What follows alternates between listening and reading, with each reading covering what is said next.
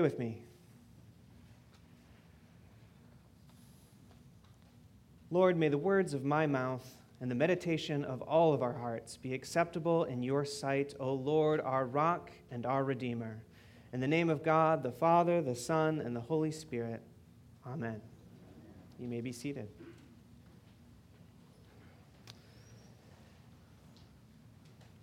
Is anyone wine drinkers out there? Hopefully not any of the teenagers. If you're not wine drinkers, this first story might make me sound a little snobbish, but I'm going to go ahead and share it anyway. I do like a good wine with my meals, and I'm a studier, and I'm someone who likes to learn and to know more things, and so I know a little bit about wine, and I like to study and educate myself on wine tasting. So last month was Katie, my wife, and I's 11th anniversary. And in celebration, we went out to a really nice dinner. Probably spent a little too much money, but it was a nice dinner. The restaurant invited a winemaker from Napa Valley to come and do wine pairings with the meal and to talk about her wine. So it was a really nice experience, and it was a fun time for us. And if you do know anything about wine from Napa Valley, she, of course, had some really good Cabernet Sauvignon and some Cabernet Franc and Merlot, these big red wines that Napa Valley is famous for. And if you know about Napa Valley, then also they're famous for their oaked Chardonnay, which is probably my least favorite wine, if I'm being honest. So no offense to any Chardonnay drinkers out there. But the biggest surprise of the night was her white wine. And she didn't have Chardonnay, she had Albreño, which is a really rare Spanish wine that I hardly ever see in the States, and I don't think I've ever seen grown in the United States. So it was interesting, and she told a story about it. She's a new winemaker who bought a vineyard out in Napa Valley. So as expected, she did have some Chardonnay on the farm there. But like me, she is not a big fan of Chardonnay. So as she was traveling around and visiting other winemakers in different regions, she found someone who was growing this Spanish grape Albreño, and it made a really great wine. So she decided that she was going to take some from that farm and bring it onto hers. So rather than starting over and tearing up those Chardonnay vines that had been on the farm for generations, what she did is she took clippings off of the branches of that Albreño, and she brought that back and grafted it onto the Chardonnay vines. And as a result, the health of those vines that had been on her farm and used to the climate were able to transfer over to this new wine, the Albreño. And yet also, the Albreño, which had been growing on this other farm, was able to have a maturity that she wouldn't be able to get for years, as if she had started over from scratch and planted new Albreño from seeds. And so the grafting enabled her to take the grapes from one climate and bring them into another and have an abundant and fruitful and healthy new crop of grapes in only a matter of a couple of years, much shorter than it would have taken otherwise. And this is a great example of what we get in our passage from Romans today, a passage that compares grafting of branches from one farm to another to the way that the Gentiles were grafted into the Jewish people.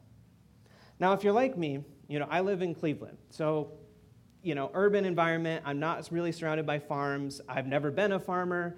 Agricultural references don't mean a lot to me necessarily. So maybe some of you are like that. Which is why I bring in the story of drinking wine, because that's kind of the only reference point that I have with that. But sometimes I think, I always try to bring in illustrations from our culture. Maybe it's phone and technology and computers and cars, work. But sometimes I think it's important for us to sit with the illustrations of the Bible itself. And the Bible is steeped in these agricultural references. Israel was an agricultural society, so it was part of their commerce and economy. So the Bible often talks about farms and gardens and shepherds and vineyards and vine dressers. And I think it's important to really sit with those metaphors and try to understand them as best we can. Today in Romans, we read about an olive tree. And then in the gospel, we hear about a vineyard with grapes. And these are two important features of Israel's culture and society. Not only does the fruit bring nourishment and food, but olives from the olive tree make olive oil, which is used in the church to anoint. We still do that today. And they anointed kings. And so olives were this very important part of their life. Likewise, grapes make wine, of course. But in the ancient world, wine wasn't just drunk on special occasions, but because back then water had a lot of bacteria, wine was a staple of their diet because it was safer to drink the fermented grape than it would have been water. But likewise, they used it for feasts and celebrations. So think in the Gospel of John, Jesus' first miracle. He goes to a wedding, and they run out of wine, and it's a scandal. And so Mary pleads with Jesus, you got to do something or this is going to be shameful. So Jesus turns water to wine as his first miracle. And likewise, wine was religiously important because they drank it every Sabbath as a way to honor the Sabbath as God had commanded to them. And it was the center of the Seder meals at their most important religious festival, the Passover, where they drank wine. So wine and olive, these images, would have been really important for Israel and their culture. And the agriculture and the gardening and farming of these grapes and olives would have been something very familiar with them. And so we should sit with them and allow that to help us think about what does it mean? Why does the Bible place so much significance on these? And as we think about that, really farming and agriculture in the Bible is a metaphor for who we are and what we're supposed to be. So if you go back to the very beginning in Genesis, God actually made us to be gardeners, right? He put us in the Garden of Eden, and the first thing that Adam and Eve are to do is to garden, to cultivate the garden, to help the plants to grow and be more abundant and more fruitful. And the first command God gives them is to be fruitful and multiply. So we see from the very beginning there's this link between what gardens and plants do and what humans are called to do.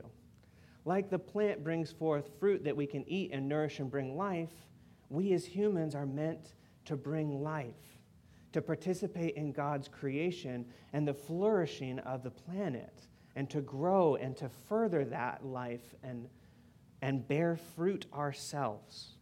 And so you see this all the time in Scripture. If you look at Psalm 1, it's the introduction to all the Psalms, and this imagery is there. It says that the righteous man is like a tree planted by streams of living waters, and it'll bear fruit in season. But the unrighteous, the wicked, are like chaff that don't have a root, and they're blown away.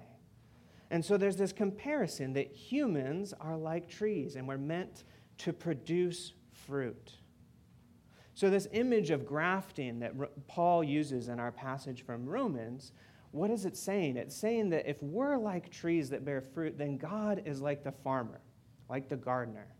And just like that winemaker who took branches from another vineyard to bring in so that it would bear a new and good and abundant, healthy fruit, so God can graft branches that aren't bearing fruit and take them off and bring in something new so that that humanity, that God's people can fulfill our purpose of bearing fruit in the world and carrying out God's flourishment and life and abundance.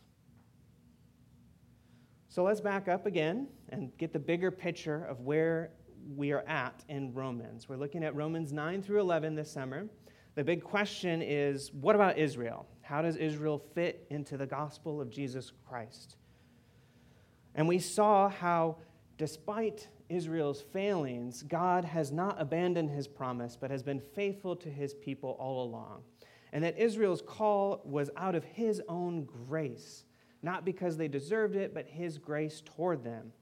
And now his grace has been extended in Jesus Christ. So in Romans 10, we read that there's no longer a distinction between Greek and Jew, but that all people can be part of God's kingdom, can be part of God's people. That all who call in the name of the Lord shall be saved. And so now faith in Jesus Christ is the grace that grafts us into God's people. And last week, Paul looked at the question in Romans 11, then he says, okay, so there's no difference between Jew and Gentile. So does that mean that God rejected his people and gave up on them? And his answer, if you recall, was by no means, absolutely not. And the bishop was here last week. I listened to his sermon. I thought it was really good. I hope you all enjoyed it and benefited from his word. But he he went through that text with us and show how it started with Paul's biography, and he says, I myself am a Jew. God hasn't abandoned his people. Look, I'm right here. And so Jesus was a Jew, and many of his first followers were a Jew. And so there's this idea of the remnant, and that God is preserving a faithful remnant within his people. But then there's also this idea that God's people are expanding out now in Jesus Christ. And I really liked how the bishop emphasized that. He talked about how, to us, it can feel sometimes like God's people are shrinking. And we see churches closing, and we see the culture changing, and it can feel like it's getting smaller. But when we look at the biblical picture, and he took us all the way to the end of Revelation, the idea is that God's kingdom and people are expanding outward so that eventually people from every tribe and people and language and nation will be before the throne of God praising him. And so what Paul presents is that God has not rejected his people, rather he's expanding and outgrowing his people as a result of his promise and his grace. So again, that brings us to our passage this morning, and Paul asks, did Israel stumble in order that they might fall? And we get again, by no means. Rather, through their trespass, salvation has come to the Gentiles, putting a conclusion on that thought we had from last week. But he goes on to say that the Gentiles being grafted in, that language of farming that we get, is to make Israel jealous. And so that Israel one day will also come back in and be part of the people of God. So again, we have this idea of the remnant and the expansion of God's people. But Paul concludes this idea with saying that eventually the Jewish people are going to come back and going to put a kind of finality, if you will, to the expansion of his people. So he says, now if Israel's trespass meant riches for the world, and if their failure means riches for the Gentiles, how much more will their inclusion mean? One of the implications of this that I want to bring out, which is kind of unfortunate because I feel like it shouldn't have to be said, but there's a long history of the church of anti-Semitism. It goes back to the early days of Christianity. As Christianity spread throughout the Roman world, some of the Gentile Christians began to see Jews as second-class citizens. And because a lot of the Jews rejected Jesus, they actually began to persecute the Jews and see them as a problem, as unrighteous, as part of a failure. And so that continued throughout the church, and even some of our heroes like Martin Luther sadly bought into that mindset. But that's exactly what Paul is addressing in Romans in this passage. Paul's writing to the church in Rome, which was mostly made up of Gentile believers. And so already in those early days, there were some that were saying, well, Israel's failed, and we can move on, right? They're no longer the people of the promise. But Paul says, no, God is not done with his people. And he says that there's a remnant, that Paul himself is a Jew, that Jesus was a Jew. And so for us today, there's no place for us to look down on the Jewish people. And rather, he says that our salvation should be a means to make them jealous and bring them back in. And so there's this importance that's easy to, I think, forget in today's world, but that we need to emphasize that as Christians, we should be kind toward our Jewish neighbors, not harsh or mean or seeing them as second class.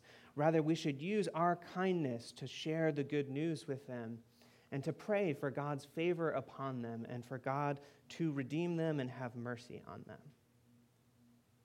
And in doing so, we will be fulfilling the gospel message as Paul lays it out here in Romans 11. And the expansion of God's people and the bringing back of Israel in as well. And so he says in verse 17, but if some of the branches were broken off, and you, although a wild olive shoot, were grafted in among the others, now share in the flourishing of the root of the olive tree, do not be arrogant toward the branches. If you are, remember it is not you who support the root, but the root that supports you.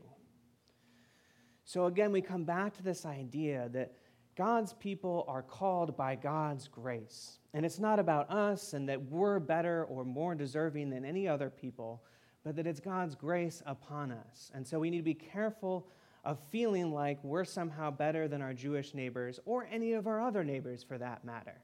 And there's no place for arrogance or pride, rather humility. Humility in realizing that God, in his grace, has accepted us despite the fact that we are sinners. And so we get this image of the grafting that I talked about at the beginning. And here we see that unlike the winemaker in my story who just wanted Albreño because she liked the grape better, the other reason as a farmer that you would graft is if your tree or your vine is healthy and yet it's not producing fruit for some reason. And so grafting becomes a way that you can preserve the health of the root and the vine, but bring in a new branch that will then be fruitful and bring a good harvest. And so that's the image that we get. So when we consider that imagery, again, like I said, and try to dwell in it and grasp what it means, Paul is saying that we have been grafted in order to bear fruit. The point of it is not to simply become better and say, I'm righteous and you're not. The point is that we would bear fruit, that we would become life givers and creators and share in God's nourishing plan for the world. So if we look at that in the context of Paul's bigger picture, one of my favorite passages of the Bible is Galatians 5. I'm sure many of you know it. He uses this same imagery of not grafting, but of fruit bearing and its relationship to humans. And he talks about the fruit of the Spirit.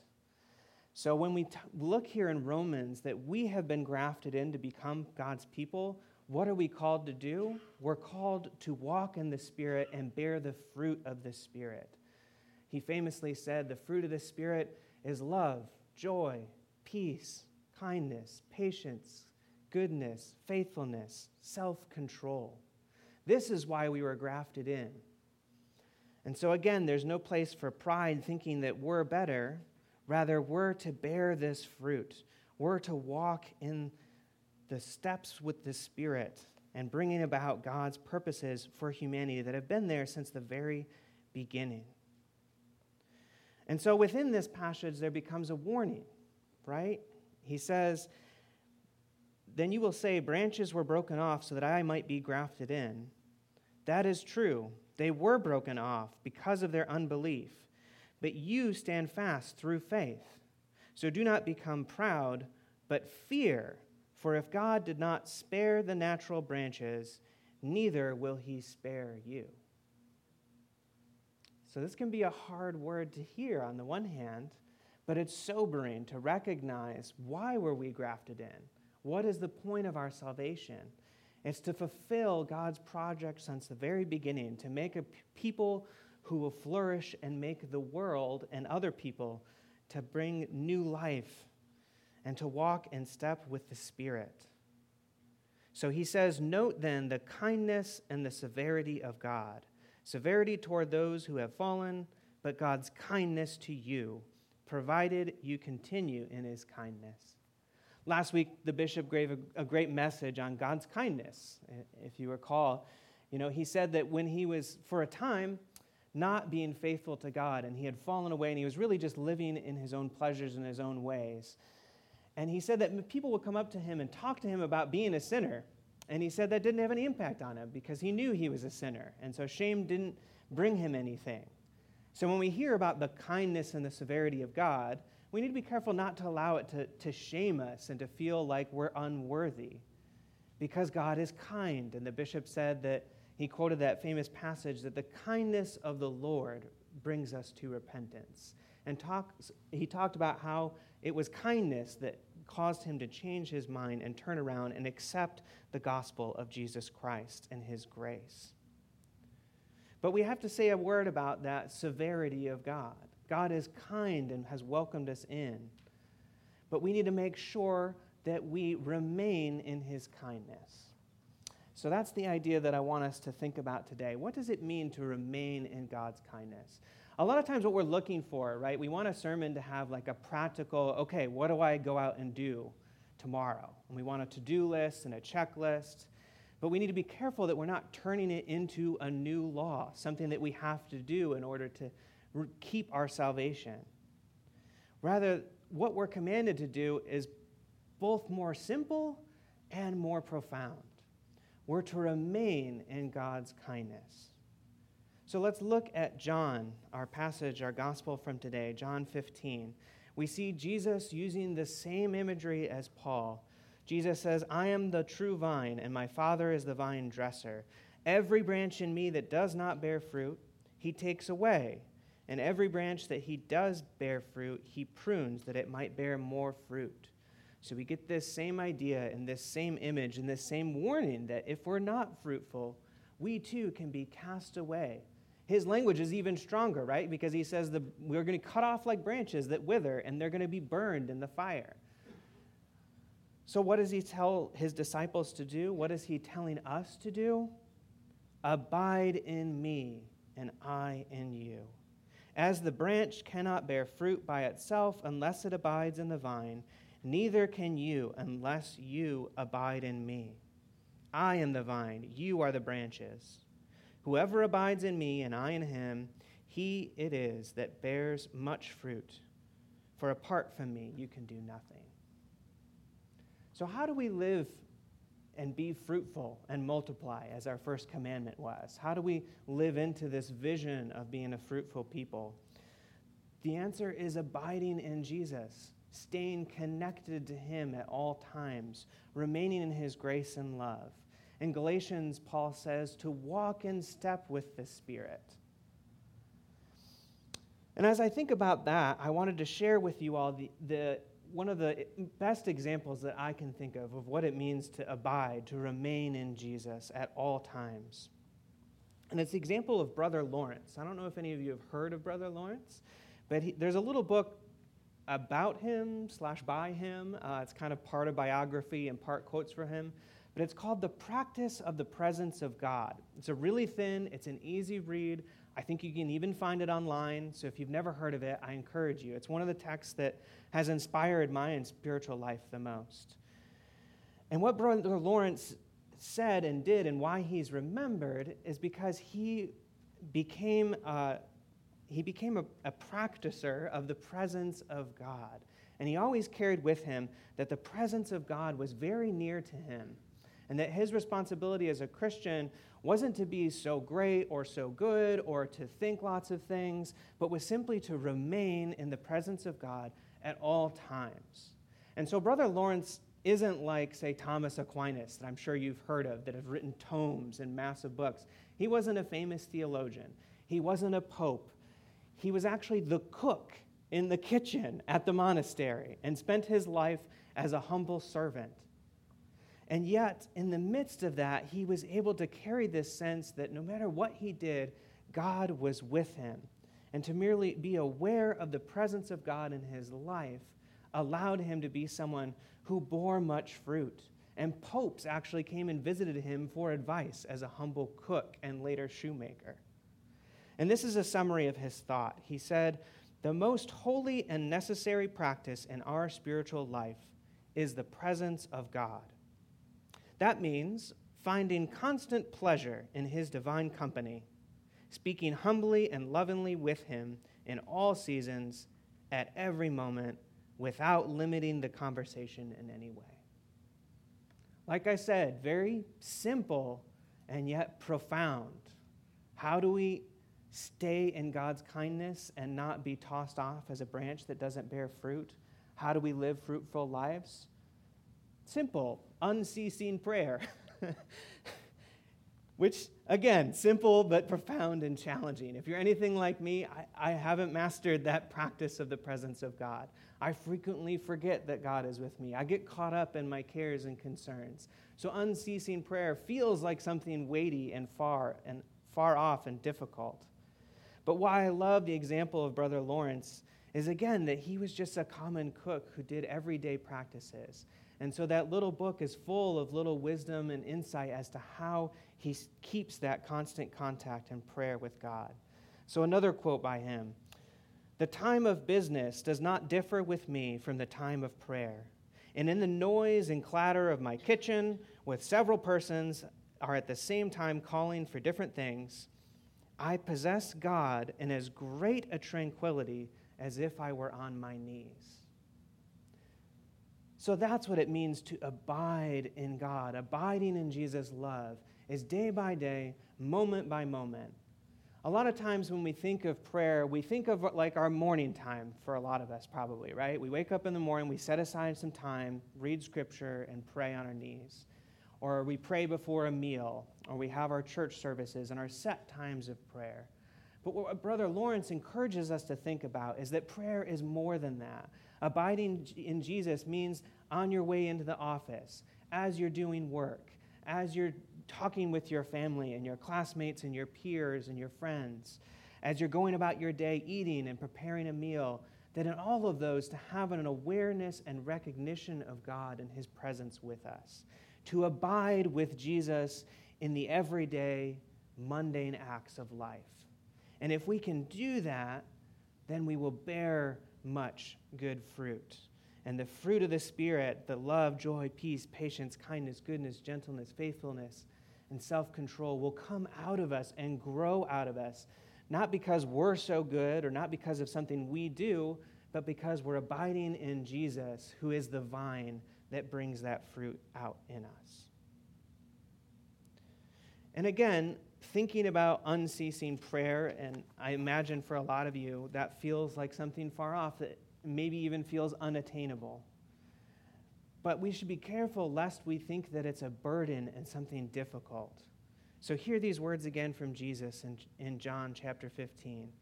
He says, "As the Father has loved me, so have I loved you.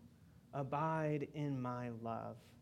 If you keep my commandments, you will abide in my love, just as I have kept my Father's commandments and abide in his love. These things I have spoken to you, that my joy may be in you, and your joy may be full." As difficult as it might seem to some of us, a life abiding in Jesus, practicing the presence of God, is a life that brings us joy. Because going back to Genesis, this is who we were created to be. And so as the more we can do this, the more we can, moment by moment, day by day, even in the mundane things, turn our attention to the presence of God with us and abide with Jesus, then it will be a life that is full of joy and good things and what God has designed us to be. So let me conclude with one last quote from Brother Lawrence. God does not ask much of us, merely a thought of him from time to time, a little act of adoration, sometimes to ask for his grace, sometimes to offer him your sufferings, at other times to thank him for the graces past and present he has bestowed on you, in the midst of your troubles to take some solace in him as often as you can. Lift up your heart to him during your meals and in company. The least little remembrance will always be the most pleasing to him. One need not cry out very loudly. He is nearer to us than we think. Would you join me in prayer?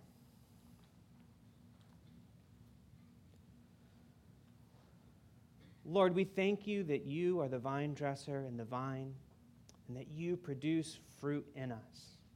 Lord, we desire that fruit. We desire your Spirit to bring about in us those good things which you have prepared for us. And sometimes that can feel burdensome for how far off we are from it. And yet, we know that you are near to us, and your Spirit is in us. And so we pray that you would take away hindrances, and that you would remind us of your presence, and help us to abide in your love. And we pray that as we do so, we would bear good fruit, and that we would live into the plans that you have for us and the life that you've created us to be. And that as your Son, Jesus, has promised, that we would have joy, and our joy would be complete. We pray in the name of the Father, the Son, and the Holy Spirit. Amen.